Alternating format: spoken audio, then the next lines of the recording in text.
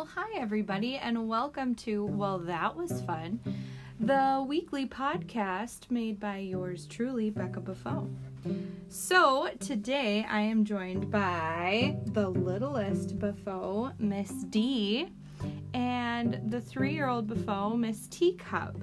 So, the first question that I'm going to tackle today is, why am I making a podcast? Well, I had a conversation with a good friend of mine yesterday who lives quite a few states away, and I floated this idea past her, and she was like, what? Why on earth would you spend your time doing that? And then she asked, well, what is the subject of the content going to be? And I was like, well, hold on a minute there, girl. What do you mean, what's the content going to be? First of all, everybody and their brother are making podcasts right now. So why wouldn't it be interesting for me to talk into one?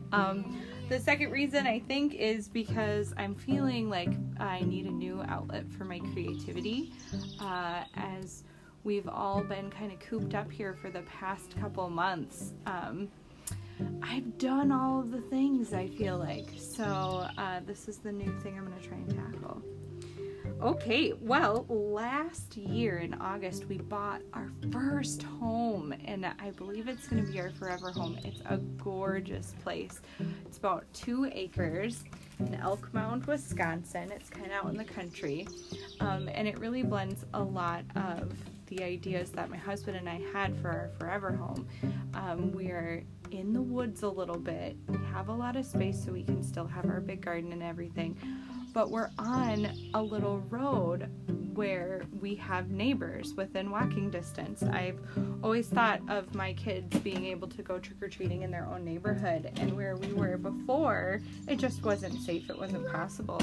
So now we're in this new place, and there are some really awesome things about this place. One is the history. So the people that own this home before us actually built it, and it just so happens that they were the parents of the boys' best friends growing up. So my husband and his younger brother had 2 really, really close friends that happened to be the exact same ages as them. The older brothers were in the same class, the younger brothers were in the same class. And they've just always been really close family and friends to us. And now the gentlemen who used to live here are the godfathers of our own daughters. So what's kind of funny is that the girls' bedrooms are actually their godfather's old rooms. So that's pretty interesting. Something else that I love about this new place is that we can still be out in our yard doing things. There's enough tree cover where Miss Teacup right now is in her little kitty swimming pool. I'm watching her throw some of her toy puppies into the pool. She's butt naked. She is full on naked right now, and no one can see her from the driveway. You'd have to actually come up into our house, which is really, it's been a big blessing because this girl does not like to wear clothes. She has very porcelain skin, so every day when she wants to be naked, it's like, okay, here's the deal. You don't want to wear clothes? You gotta put on sunscreen. And that's your PSA. Wear sunscreen. Sunscreen is a great invention. Okay, so life with Teacup and little Miss D. So I'm going to try and use those nicknames during this podcast so that I can give them a smidgen of anonymity. I am of the millennial generation, and I like to catalog my life through social media and lots of things. But I've seen some of my friends and my younger brother take a different approach to parenting, which is their children are not on social media. Their children are granted this internet anonymity. And so I'm going to try and continue that through this. So that's that. Okay, so in the description of this podcast, I mentioned that I have chickens. We have chickens, guys, and it's kind of like a running joke with a lot of my girlfriends and stuff, and I bring eggs to things, and one of my co-teachers takes these eggs and turns them into the most delicious deviled eggs. You know who I'm talking about if you're a part of my Max family. So a few thoughts on my chickens. I love them. I think they're fantastic. They're so entertaining.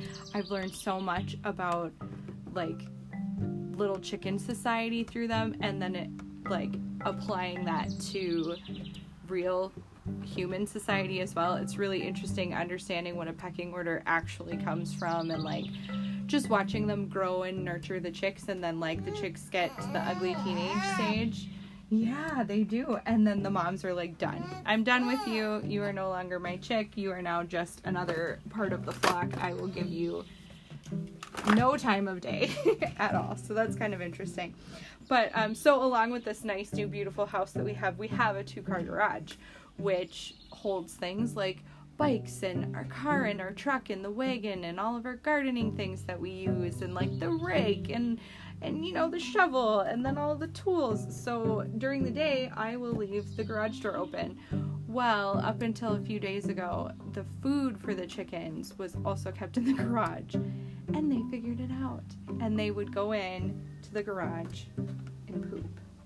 And the next chicken that poops in my garage will become Sunday dinner. I'm just gonna put it right out there, lay it right out there. I've never butchered a chicken before. I don't know that, but my father-in-law knows how, and so I've threatened them with, I will eat you if you poop in my garage, because it's disgusting, it's hard to clean, and it stinks. Another thing that's hard to have with chickens is mulch. At the front, our house is a split level home, and on the front there's this nice little landscaping that's been done with beautiful hostas and some really pretty ornamental grasses, and it's got this nice mulch around it. Well, guess who else likes the mulch? The chickens! So they keep scratching the mulch onto the lawn, and do you know how hard it is to like get it back in the little brick lined area? It's a pain. And then I mow, and then the lawn chips go everywhere. It's just a big old mess. I definitely have favorite chickens. There are this breed of chickens that I just am calling cinnamon queens. They have a real breed name. I've forgotten what that breed name is, but these are like the friendliest chickens. Teacup will go up and like legit pick up a chicken and just carry it around, and it's so cute. The first time we had this breed of chicken, we were at our old house, and we had this one that was just dear and near to my heart, and her name was Betsy, and she was blind, but she could hear really well. So she would hear us like on the golf cart or start up the 4-wheeler, and she would like run after it, and it was so fun. And this is when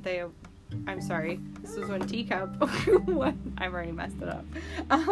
When she was like 1 year old and she was learning how to toddle, and this chicken would follow her around. And I remember one instance we were in the garden and I was weeding, and Teacup was sitting by me, and Betsy the chicken comes over, and my daughter's just wiggling her toes in the dirt, and the chicken starts trying to peck her toes, like not maliciously, but she legit thought they were worms, and my daughter was just squealing, and it was so funny, and it was really, really cute.